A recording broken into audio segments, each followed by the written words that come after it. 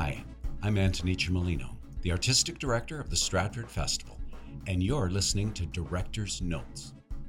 Enter the creative psyches of this season's directors with Stratfest at Home's latest original podcast. Explore the artistic vision and tireless work behind each production through the eyes of the people who bring the festival's productions to life. This intimate look at our season's plays are the perfect pre-show warm-up and post-show reflection. We wish to honor the ancestral guardians of this land and its waterways, the Anishinaabe, the Haudenosaunee Confederacy, the Wendat, and the Etiwandrunk. Today, many Indigenous peoples continue to call this land home and act as its stewards. And this responsibility extends to all peoples to share and care for this land for generations to come. Whether you've already seen the production or you're currently en route, we thank you for listening in. We hope you enjoy.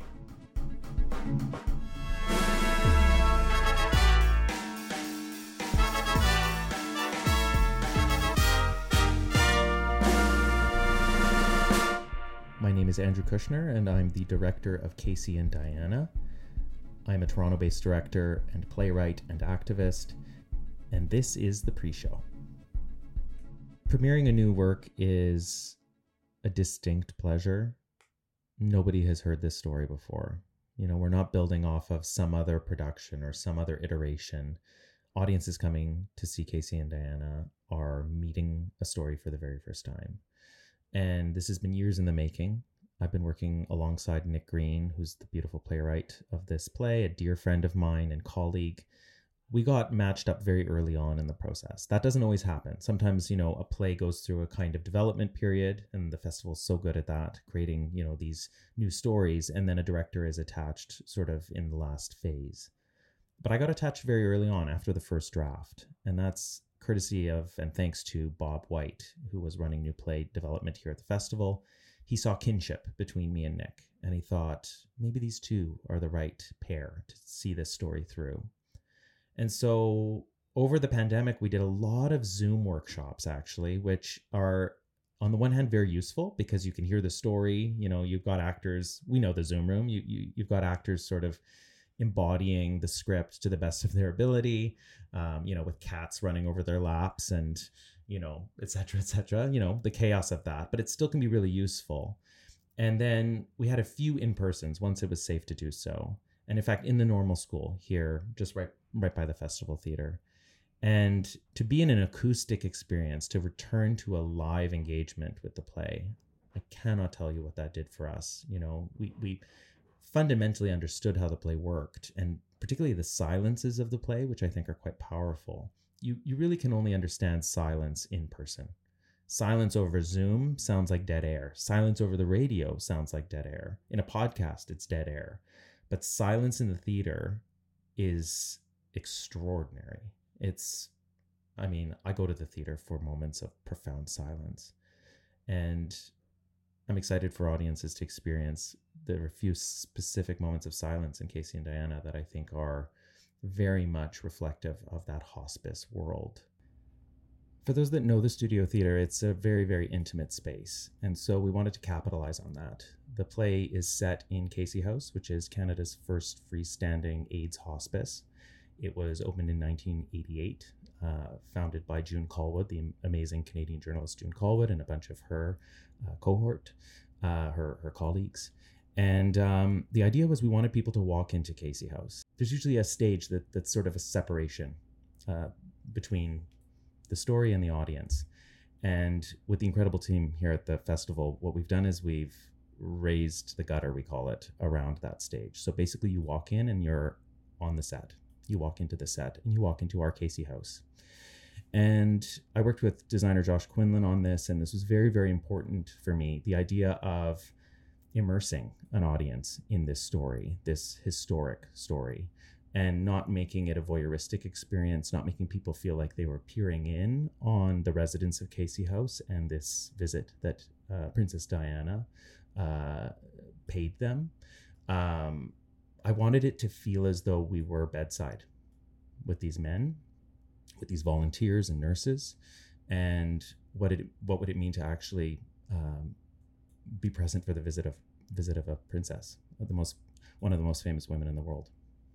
I think the most lasting artifacts around Diana's destigmatizing of AIDS, her making physical contact with AIDS patients, AIDS residents in hospices. And she did this for the first time in 1987 in London at a hospital in an AIDS ward. And this was very surprising to the world. Those photographs were an absolute watershed moment. But she made headlines again in 1991, and this time in Canada, doing the same thing at Casey House. And I think what is so singular, can something be so singular? What is singular? What is singular about Casey and Diana as a play is that, of course, you can engage with those photographs as artifacts, and you can read Maclean's articles about it. You can do a Google search on this. But can you be in a space and experience it in a three-dimensional way with actors embodying that extraordinary moment of compassion? I mean, it's always been our dream that an audience member would feel as if they were there that day. And so I relish the idea of animating and activating that photograph. What would that have looked like? What would that have felt like? What does it look like to you? How does it feel to be witness to that moment of compassion? And so that's the theater's magic. You can't do that in any other art form. That we get to actually witness something in the flesh. And I hope that we've done right by her ghost, by her as an ancestor of sorts. I hope we've done right by these gay men that we're representing that aren't a part of our world anymore, but have definitely left a trace.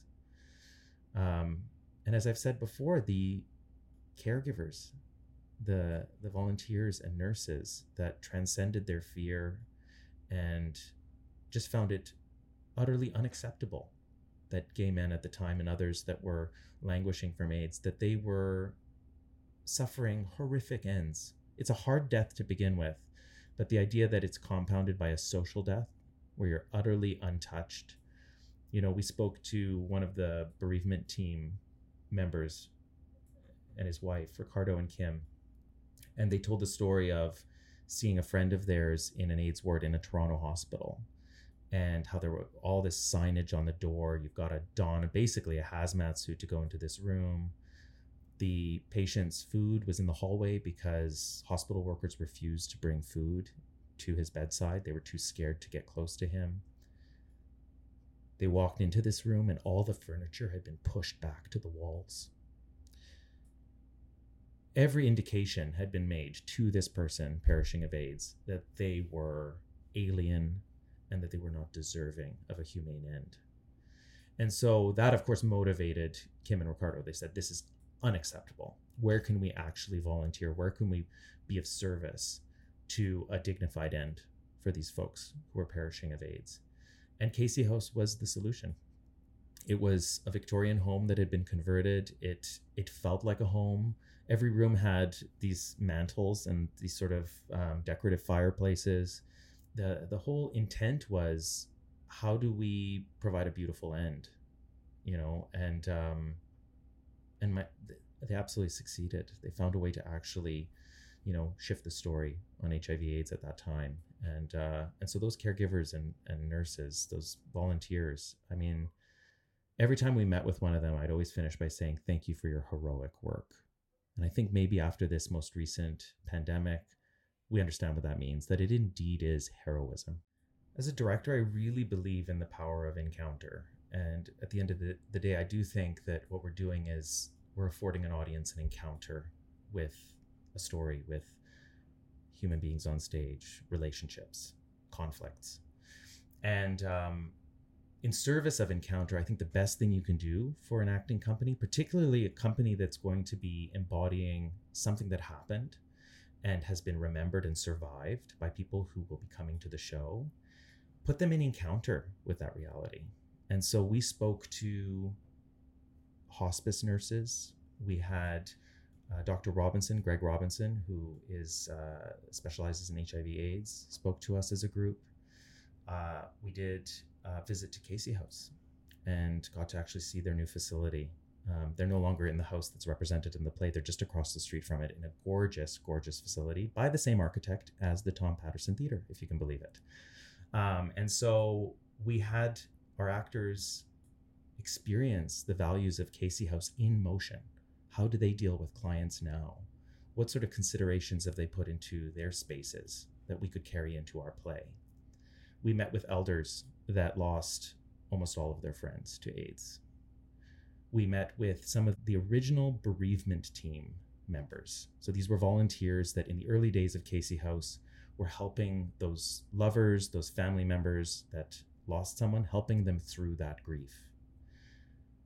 And then we met with Anne Allen. Anne Allen is a director, ran the Charlottetown Festival for 10 years. Anne Allen was Princess Diana's private dance teacher from 1981 to 1988. So she knew Diana all through those early years. And Anne Allen came into our rehearsal hall, met with us, and then at the end of that session passed around a handwritten card that she had received from Diana. So there we were, making an encounter, having an encounter with Diana's penmanship, her humor.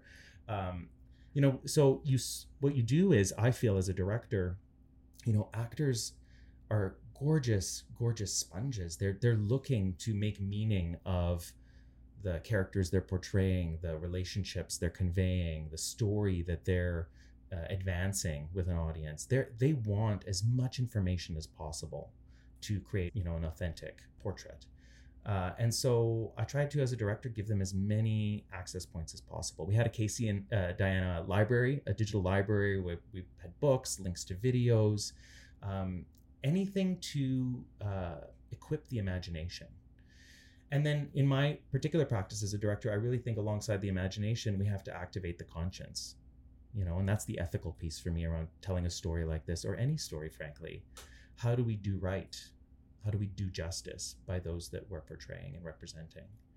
And so it was a great, great privilege to have the Casey House folks come to one of our previews just a few days ago. We had a number of original volunteers there. Jane Darville, the CEO at the time of Diana's visit, was there.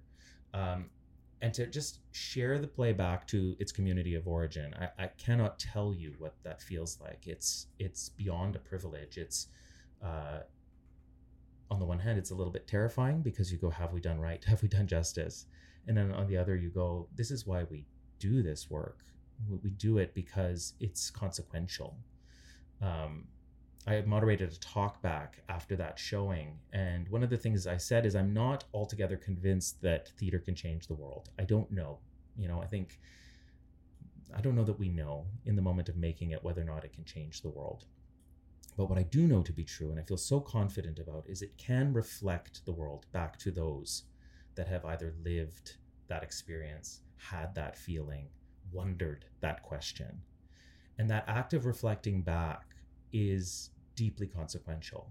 It's absolutely the reason why we should do this, why this art form should persist, why it ought to survive, why it has survived for so many thousands of years.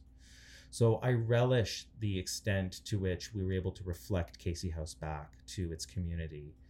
And I hope they felt the love that we have for that place, for its heroism, for the way it challenged stigma, for the way it changed the world.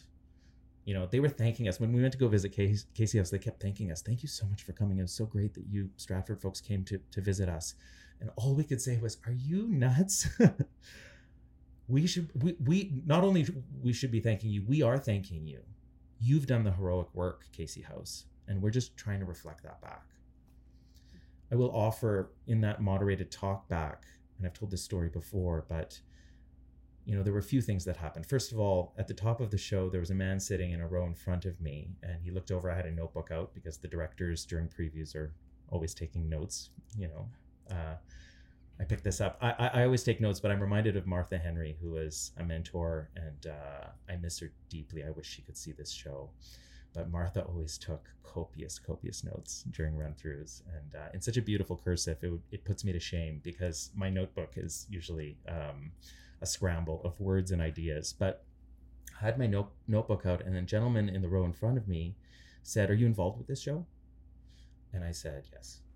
And he said, "I was there that day." And I was like, "Wow, well then this is for you," I said.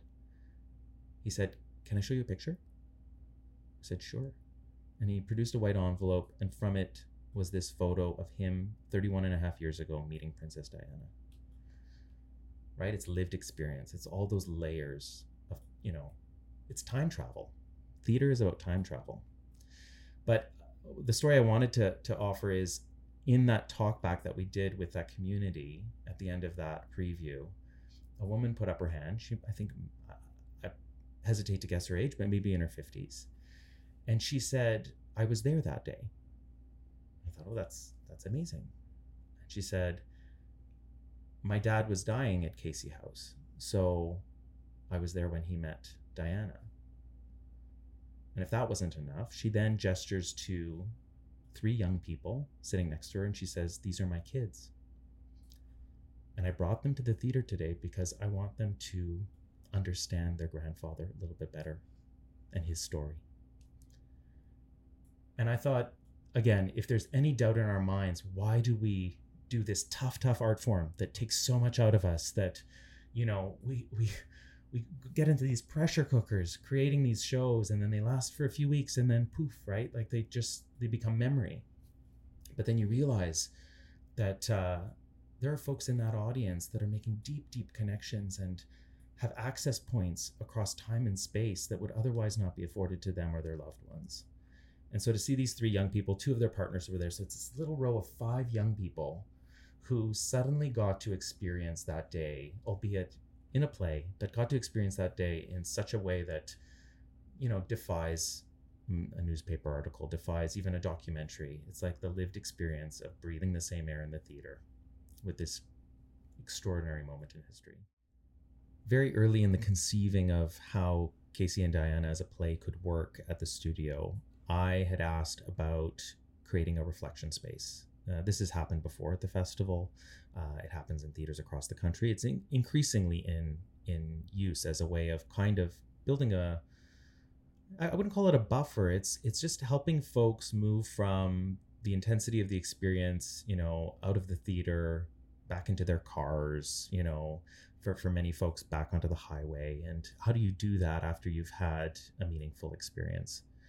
And so we got working with Casey House, and the festival and Casey House collaborated on this adjacent space. You can enter it through the lobby, but also if it's nice out, and it has been beautiful out lately in Stratford, you can access it from outside. And what it is a space where we have hung quilts. These are deeply meaningful quilts. They date back to the earliest days of Casey House. And on these quilts are stitched or embroidered the names of those lost in any given year at Casey House. And this space is absolutely for the audience to observe a moment of silence, to memorialize a friend. We have a whole wall where people are writing down the names of folks they've lost, be it, due to AIDS or other causes. And then we've got a facilitated listening circle after each show. And we've been hearing incredible things about people who, having seen the show, sit in that circle. And you can just listen. You don't have to speak, but some people do choose to offer their stories. And again, if there's any doubt that what we do on our stages intersect with people's lives and memories and, losses, it's been abundantly clear in this room. And it's open at intermission, so if folks need a little breather in between the acts. But I really think at the end of the show, I even go in there sometimes just to decompress. And what I'd invite people to do, if they haven't been in that room, is to just think about and experience the quality of sound. What does that room sound like? Because it's distinct.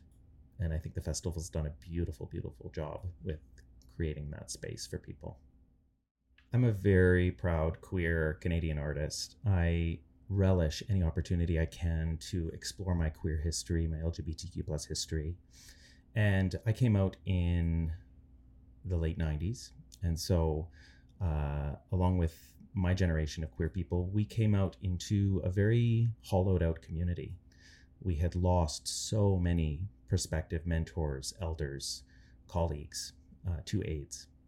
And so I, again, relish any opportunity I can in my practice as an artist to build a bridge to that time, build a bridge over that chasm, that loss. I think so many people who have survived that era live with forms of PTSD. I think that would be perfectly understandable. It was a kind of wartime where people were disappearing. People were perishing to this, at first, very mysterious illness, and then for a very long time, an unsolvable illness. And those folks that have survived, lovers, family, friends, they're coming to this show. They're in the room with us. This is living history. This is living memory. And so I'd say when I'm watching the show, I'm very aware of the concentric circles around the story. Of course, there is we have our characters. We've got Thomas and Andre. We've got Marjorie Vera. We've got Princess Diana. We've got Pauline. But they become a kind of gateway into a much larger human story, which is for me about HIV/AIDS and particularly the social death that HIV/AIDS provoked, just by virtue of how much stigma there was towards those who were being infected, predominantly queer people. So I feel supercharged when I'm at the show. I feel like I'm holding the story, but I'm also holding these layers of community, these layers of lived experience that I know are in the space. You can feel it, So that's part of it. I'll also add that I think we are living in really fraught times. Really, these are divisive times. We're very polarized. I think we've come out of this pandemic, if we can even say we've come out of it. This pandemic era has left us quite fractured. There's something about Casey and Diana as an offering where kindness is actually the heartbeat, the engine of the play. I think there's something of that is profoundly cathartic for people. I think this realization that we are still capable of great compassion, great connection across difference, that we are able to reauthor what may feel like a tragic ending, and in fact, explore what it means to have beautiful endings, even in very complex times. And so I think that's part of people's emotional experience, is realizing that we do have a better self, and that we are indeed connected in ways that perhaps we've forgotten about, or it's been worn away by these last few years. I do think, if I may, the AIDS crisis of the 80s and 90s is in and of itself worth putting on stage. I don't think of the as AIDS as a metaphor for our consumption. I do think of it as something we ought to honor. We need to honor those that passed, and we need to honor those ancestors, and also those heroic caregivers who at that time were really breaking boundaries by making physical contact with an AIDS patient. So I think we want to honor, but I also want the audience to draw their own connections. As recent as this pandemic we've just been through, I know there are reverberations. There is this PTSD, and I suppose that's the shadow side of it, right? Is that there is this trauma that people are trying to metabolize. I don't even know, to this date, are we really actually doing the work of metabolizing this pandemic? I'm not so sure. I think we are quite fractured. I think we are quite broken, and we are struggling, and I'm not sure that we're talking enough about that. And I can't help but feel that the play is kind of an invitation to go, let's talk about it. Let's be with this hard stuff. Let's be with the fact that for years now we have been grieving. I think particularly, again, I alluded to the fact that I'm Ukrainian Canadian, but this past year and a bit since the full-scale invasion, I've been in a deep state of grief, deep grief and anger. And to be working on a show that is antidote, to work on a piece of art that is antidote to that anger, to that grief, to that loss, that speaks directly to it. It's a gift for us as artists to be in this world, engaging with that. And as a director, I feel intensely lucky. And I can only hope that catches on with audiences. that experience our story, that undergo our story of Casey and Diana.